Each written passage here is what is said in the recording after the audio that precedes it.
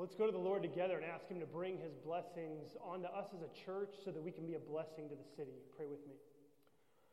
Father, we do come to you with great thankfulness, with grateful hearts because of your amazing and extravagant love. You have caused us to be born again to a new and a living hope. We just don't see the world and life the way we used to. Jesus, you have changed everything, and the good news of your gospel makes us new. And Father, we thank you for all the ways that we can serve in our city. Thank you that we can celebrate together as a community and raise money to help fight HIV and AIDS. Thank you that we can come together and help support Ed, Katie, and Leo as we seek to raise money to help them defray medical costs and thinking about the future for how they're going to care for Leo. Father, we thank you for joining us together as a family and that we can act as a family. And Lord, we pray that the transformation we've experienced, we pray that the community that we enjoy here, our arms would be open wide to the city. God, that's what we want because we know that's your heart. You love the world, you love San Diego, and so we do too. And so use us and use the events that we're doing, use the home arts and crafts event to help us reach out and just to share who we are, what you've done for us with others. Lord, we want so much to make you known and famous in San Diego. We want so much for people to know who you really are, not the caricatures that cause people to dismiss you so easily. And so we pray that through our lives and through our community that we would be just a testimony and a witness to what you're like. And to that end, Lord, we now come to your word. We pray that you would open up the Bible to us, show us wonderful things about who you are, and convince us again that this is amazingly good news. We pray this in Jesus' name. Amen. If you have your Bibles, you can turn to Mark chapter 2. If you don't have your Bible, you can look on the inside of your bulletin. There we've got, there's a passage from Mark 2 and also a passage from Mark 3 that's there in the bulletin that we're going to be looking at today. There's also a place there to take notes if you'd like to do that. Let me give you a little bit of an introduction so that you'll know why we're looking at these particular passages. We're in a series called Good News for a Change. Okay, good news. I was talking to my dad even this morning, and he heard that that's what we're talking about. He's like, good news, that's good. He's like, we really need it. It's like I look at the news, I look at the newspaper. He's like, I could use some good news for a change. I'm like, that's exactly what we're talking about. Mark was one of the earliest biographies written about Jesus. And Mark says that Jesus' coming is good news. So in a world that's full of bad news, it's full of negativity, Jesus is God coming to earth. And when God shows up, there is good news for everyone. God is showing the world what he's like, how he thinks, and how he feels. And so we've been looking at that. This is the third week. And so just by way of review, we've seen that this good news renews. Right? This good news makes us new. We've seen that Jesus' renewal is both powerful and personal. We saw last week that God's plan is better than ours. Right? Sometimes God thinks differently about the way our lives should go, and when our plan differs from God's plan is always better. And we talked last week about why sometimes God doesn't heal us or answer our prayers the way we want him to. And so if you missed that, go on the website and check that out. But today, we're going to see that in the midst of this good news that Jesus was announcing, there was a growing number of people who didn't like what Jesus was doing. Okay, there was a growing opposition that came to Jesus and his message. And the people who hated Jesus the most were actually the religious leaders of Jesus' day. It was the folks who were the most spiritual. It was the folks who were running back then what we would have called the church. The religious leaders had a style of leadership that was so radically different from Jesus. And in Mark chapters 2 and 3, their opposition to Jesus highlights the kind of leader that Jesus was and the kind of leaders that they were. And so we get to see in these passages, if you read over Mark 2 and 3, you'll see Jesus against the religious leadership. And you see that in the conflict, you see the kind of leader Jesus is. You also see the kind of leaders that Jesus opposes. right? So many people get frustrated with religious leadership. So many people, this is vitally important for us to see that, you have friends, you have colleagues, you have coworkers that don't like Christianity. You ask them about Christianity, what do you think about Christianity? And they'll give you a litany of reasons why they're not Christians. And not just that, but they'll give you a litany of reasons why they think that Christians are bad for the world, even. Just problems that they have with the church, problems that they have, and so much of that comes down to the kinds of leaders that can be in the church, but also the vibe that some Christians can give off. And what we're going to see today is that Jesus is as opposed to that kind of leadership as your friends are, and your coworkers, your colleagues.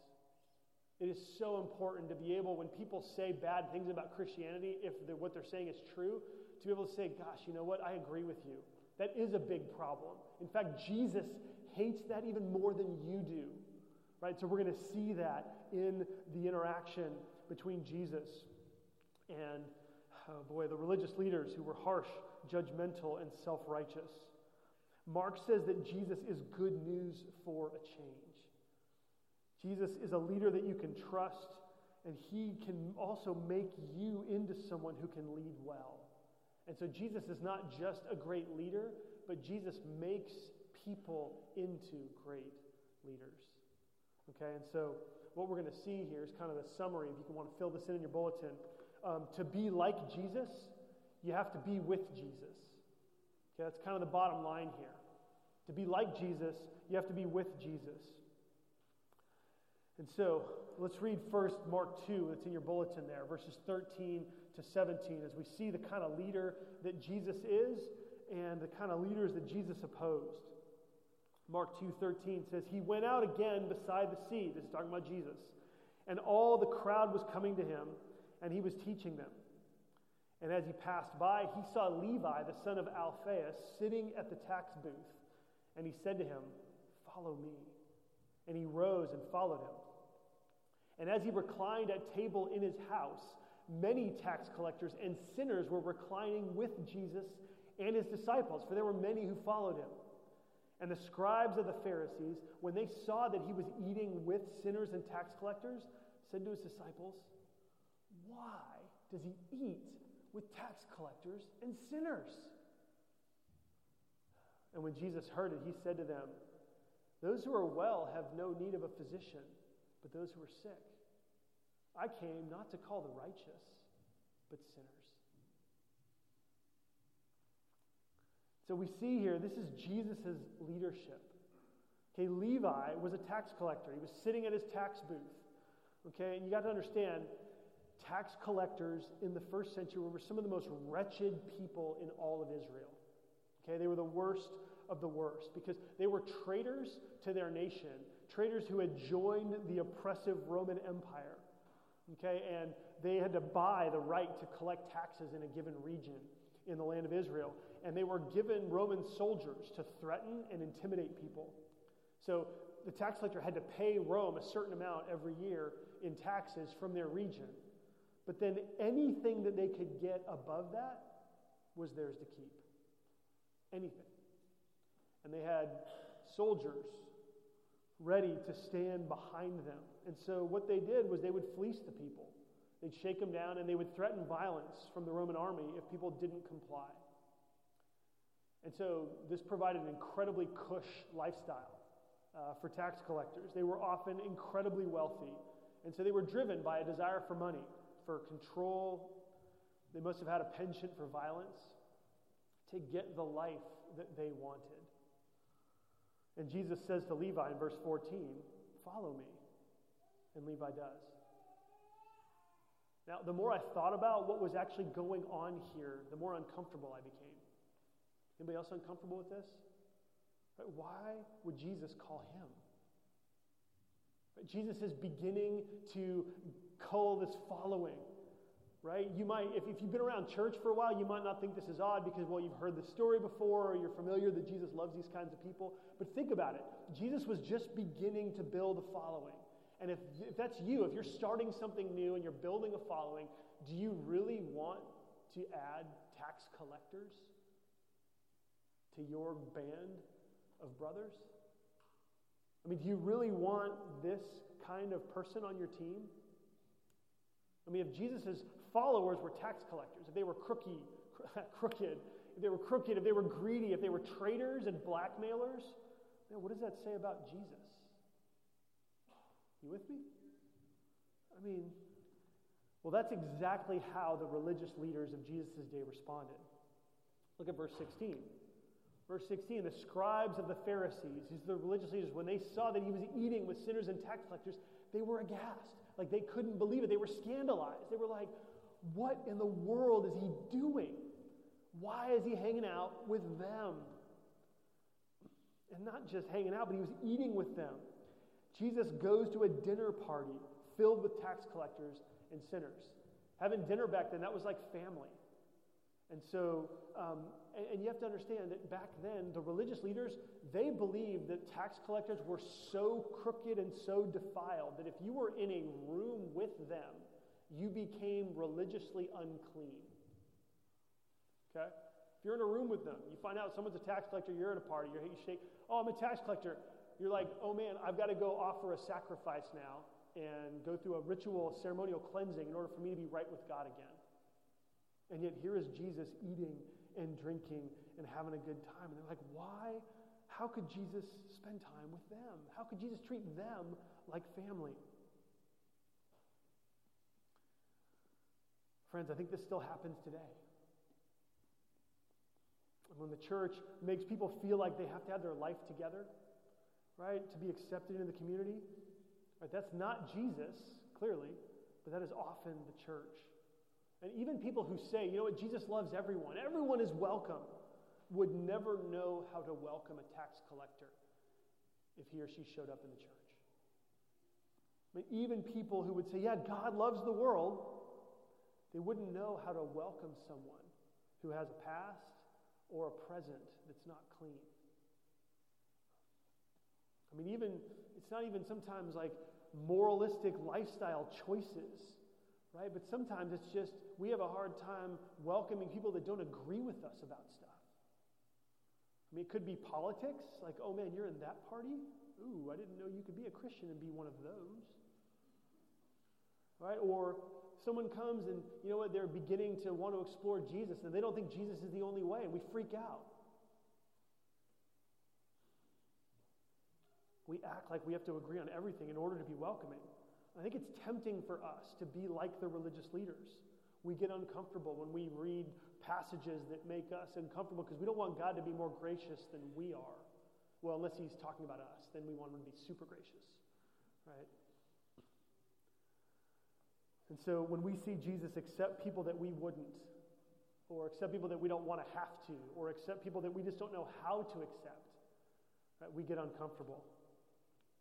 And so I want to show you just some thoughts or a way to think about, like, this is sort of what religion does, like Jesus versus religion. Let's just put this out and make it really, really black and white. Here's what religion says. Religion says, if you behave, then you belong. Right? Pretty simple. Right? If you change your life, then we'll accept you. And boy, like, we're willing to accept anybody as long as you become like us. We're willing to accept anybody. Yeah, you can have love as long as you do these things. As long as you change and become someone different from who you are, then of course you're welcome. That's religion. And that's not the gospel. It is not good news. That's not the way of Jesus. And Jesus says to the religious leaders, he says in verse 17, those who are well have no need of a physician, but those who are sick. I have not come to call the righteous, but sinners. Jesus tells them, don't you realize that God did not appoint you to judge like this? Jesus says, don't you realize that leaders are supposed to be doctors before they're judges? Jesus hates bad leadership because it lies to people. Bad leadership in this way, it's a lie about what it means to have a relationship with God. That's what it's doing. It's lying to you about how to know God. It's lying to you about what God is like. It's lying to you about how to walk and be in relationship with God.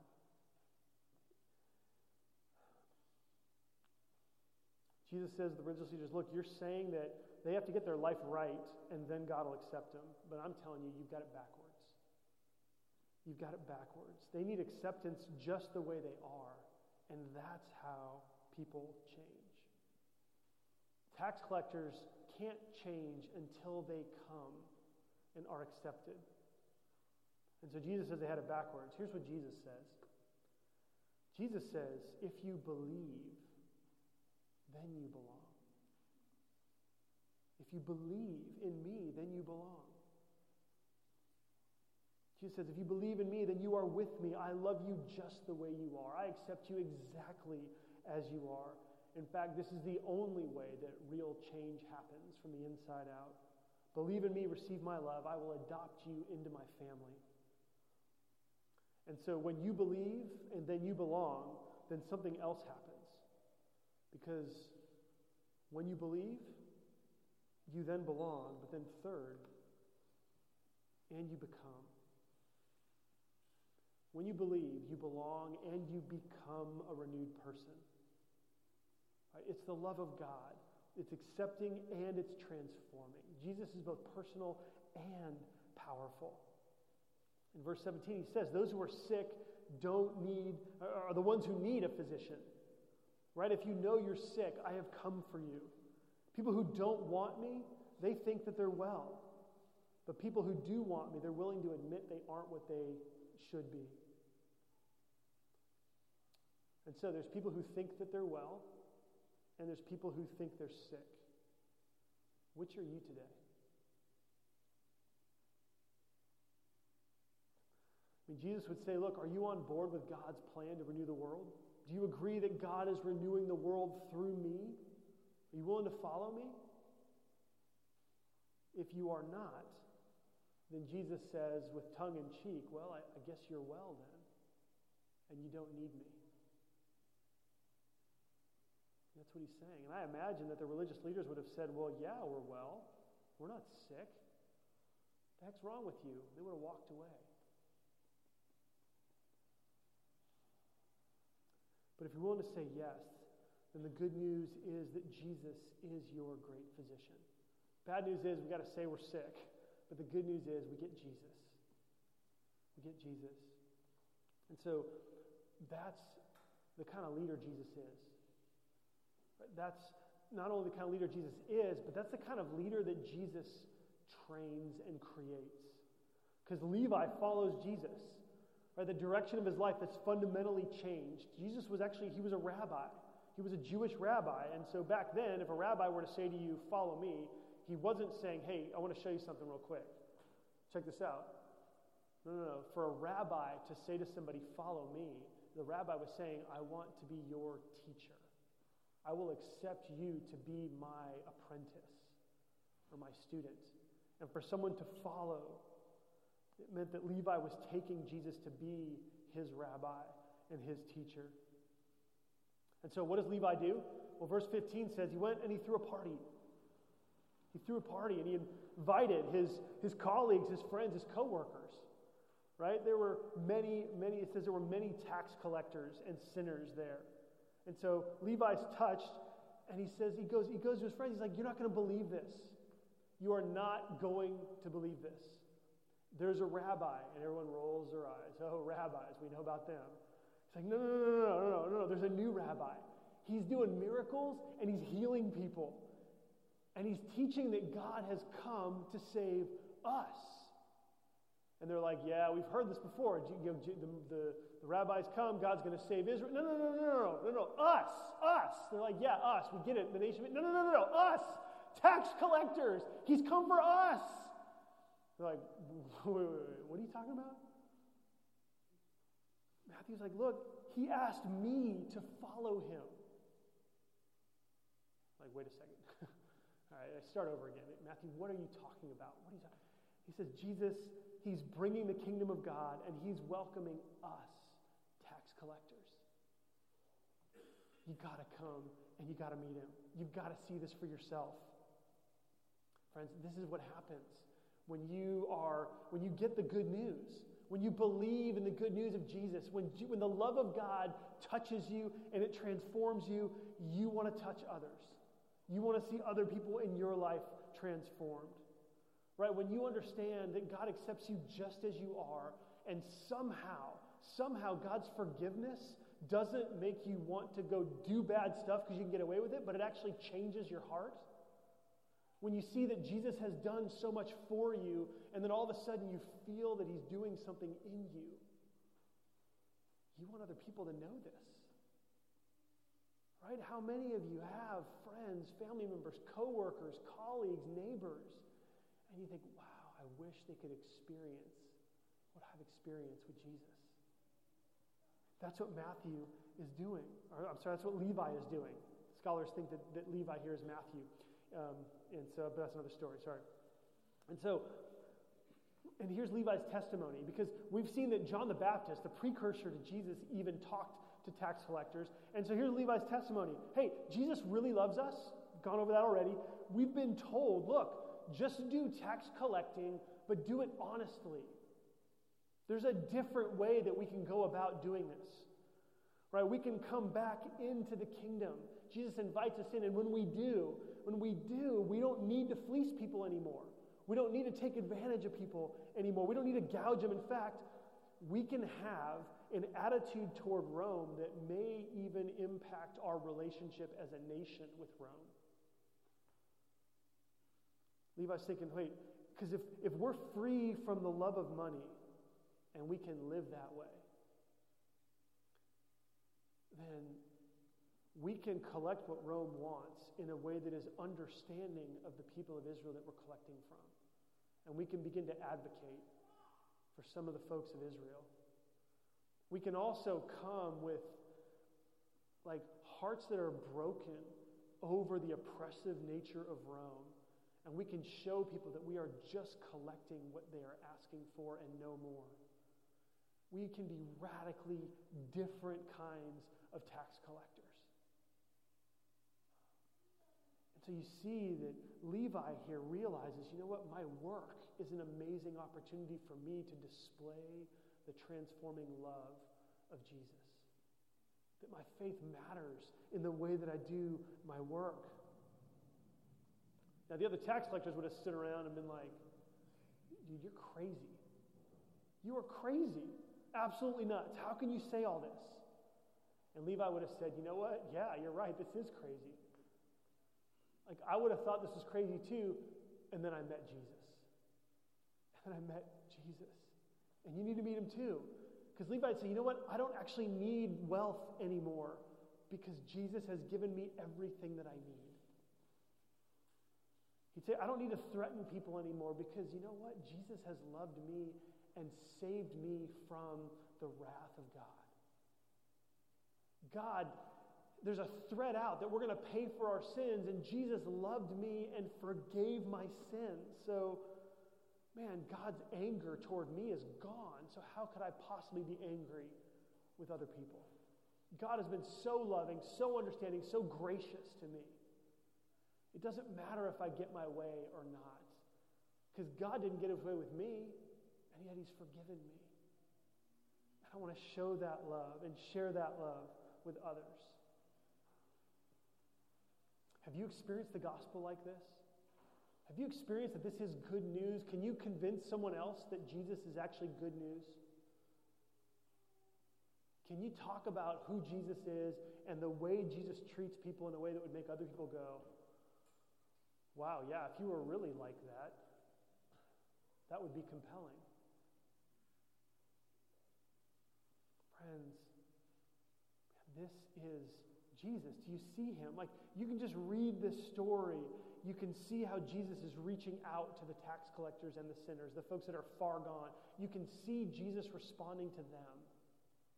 You can see the religious leaders with the exact opposite response. And ask yourself, what is God leading me to do in response to the people in my life?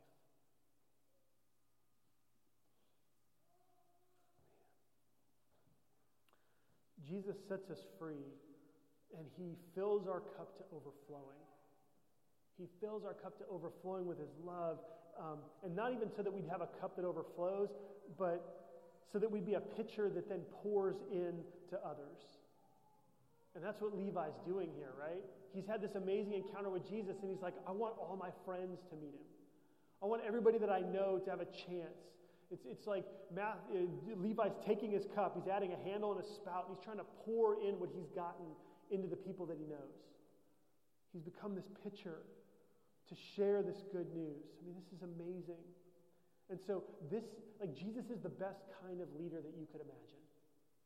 Okay? He's inclusive. He's not judgmental. He welcomes anyone who is honest enough to admit that they're sick and who wants to join God's work in the world. If Levi could join Jesus, surely all of us could. All of us could. And what's great about Jesus as a leader is that even when the peer pressure comes, he doesn't buckle. Or even when the religious leaders, even when the folks in the know, even when the sort of hoity-toity people that have all of the persuasion, all of the notoriety and the culture of the time, even when they come at Jesus and criticize him, he doesn't back down. He doesn't let them win. He stands up to it. In the rest of Mark 2, we see there's questions about fasting. There's questions about what to do on the Sabbath. And Jesus has a different way of doing things because Jesus actually understands the purpose behind God's laws. He understands the reason behind things. That's the kind of leader you want. You don't want someone who's so stuck on the rules and the regulations that they completely miss the point. But that's what happened. That's what happens with religion. That's what religion does to us. It says, behave so you can belong, do so that you can live. But Jesus says, you know what? I've come to give you life. I've come so that you would experience life and life abundantly. And so, man, when this happens, we want to share. We want to tell people, like, this is what Jesus is like. He didn't come for perfect people. He didn't come for the folks who have their lives together. You don't have to get your life right to follow him. You follow him first, and then he will help you get your life right. This is good news. This is good news for a change. And what's exciting is that in chapter 3, then Jesus goes on to show that he didn't just come for individuals like Levi, but he came to change the world. Okay, he came to change the world. And so he chooses the 12. That's the reading in chapter 3 from verse 13. Let's read that. It says, and he, Jesus, went up on the mountain and called to him those he desired, and they came to him.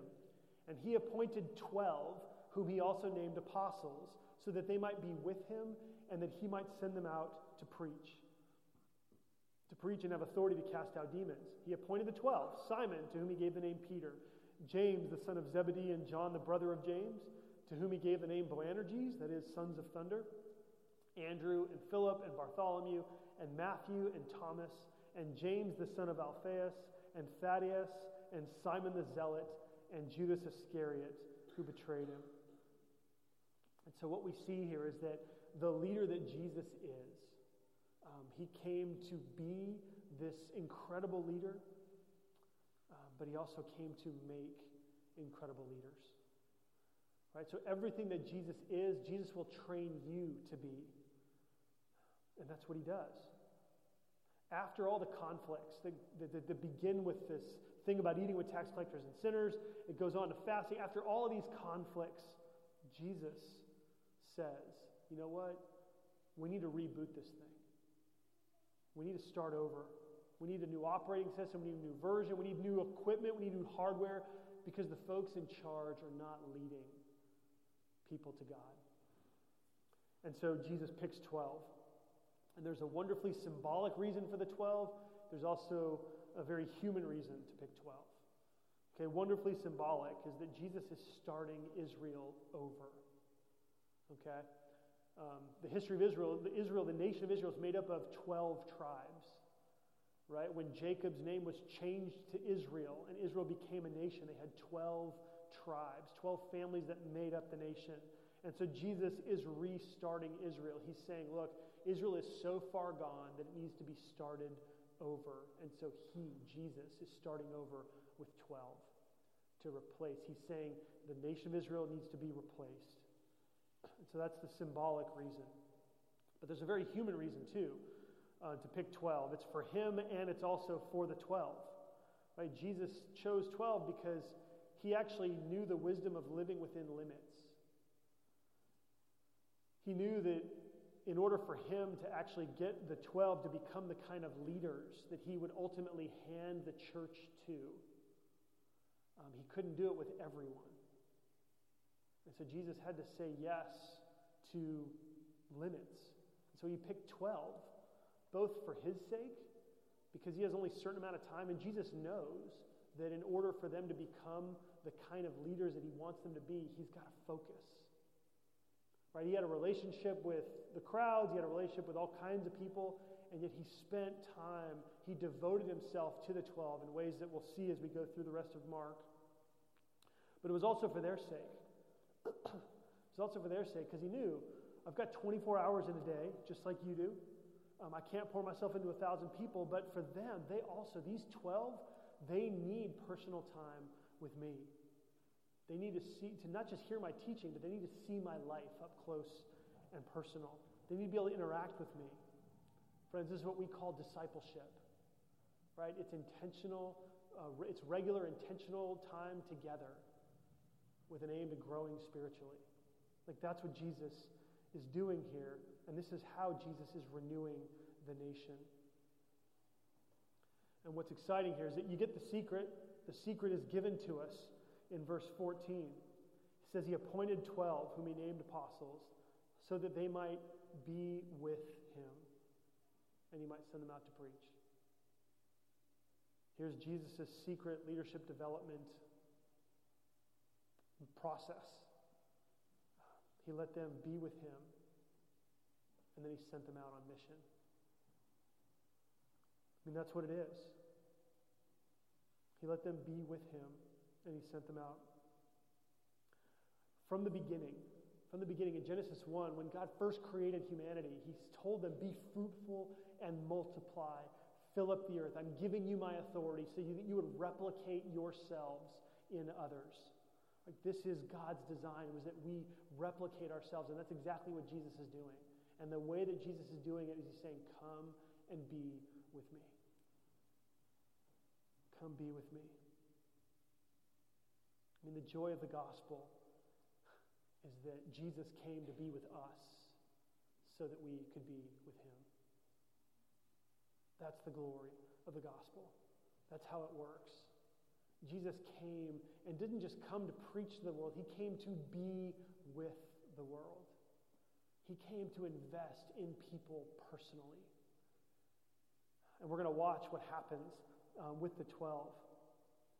But what this shows us here is that Jesus comes to be with us so that we might be with him.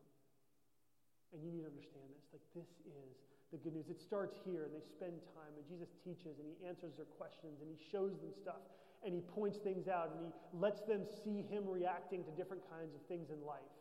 And so they're both hearing him and they're seeing him. Friends, this is what all of us need.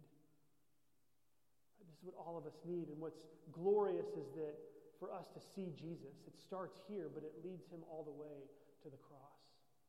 It leads Jesus through a myriad of conflicts, of frustrations, of things that are just like the stuff that we deal with. Jesus experienced all of it. He experienced all of it so that you would know that whatever you're going through, Jesus is with you. He's with you. And so in all the things that we go through, Jesus has experienced it. He's experienced temptation in every way like we have, yet he never sinned. And yet he went to the cross then to pay for our sins. So in some ways he is always with us, but then Jesus goes to a place that we will never have to go. He takes the punishment of our sins on himself on the cross, and he rises from the dead so that we can be forgiven, so that we can go free, so that we can receive the transforming, powerful love of God, and so that we can be leaders like that. Jesus trained the 12 this way, and friends, he wants to train you this way. We need to spend time with him. Right? This is why we want to read the Bible. And I guarantee you, this week, if you just spend time reading Mark 2 and Mark 3 and just watch Jesus interacting. Some of the stuff you're going to understand, some of the stuff you're not going to understand, but you can get the picture. It's such an amazing thing to see the way Jesus responds and the way the religious leaders respond. They're like, if you behave, then you can belong. And Jesus is like, guys, you completely missed the point. You've totally missed the point. Don't you realize that I have come to bring healing and life? Don't you realize that this is what God is doing in the world? When you see Jesus like that, when you understand that he died and he rose again for you, you will become like this. You will become like this. As you spend time with him, you become like him. And then Jesus will say, who do you know? Jesus will put on your heart, pick 2 people that are in our church and make sure you're caring for them spiritually. Pick 2 or 3 people outside the church who don't know Jesus yet and ask yourself, how can I share with them the love of Jesus? If you do that, if you can do that, and again, write the names down. Start praying for folks in the church, folks outside the church. As we continue to see this good news for a change, you will find your relationships with those people also change. And we'll become leaders like Jesus. Not perfect, always sick, always needing forgiveness, but progressively becoming more and more like him. Man, this is how we'll renew San Diego. This is how we will fill this city with people like Jesus, who understand the point, who know not just the what, but who know the why, and have good news to share about a God who, if you believe, you will belong, and that he will help you become the best version of yourself you could imagine. Let's pray together. Father, thank you for showing us Jesus. Jesus, thank you for being this kind of leader who can see through all of the crap that gets thrown in the way. Jesus, save us and free us from religion and let us walk in relationship with you, seeing you clearly and being like you to others. We pray this in your name. Amen.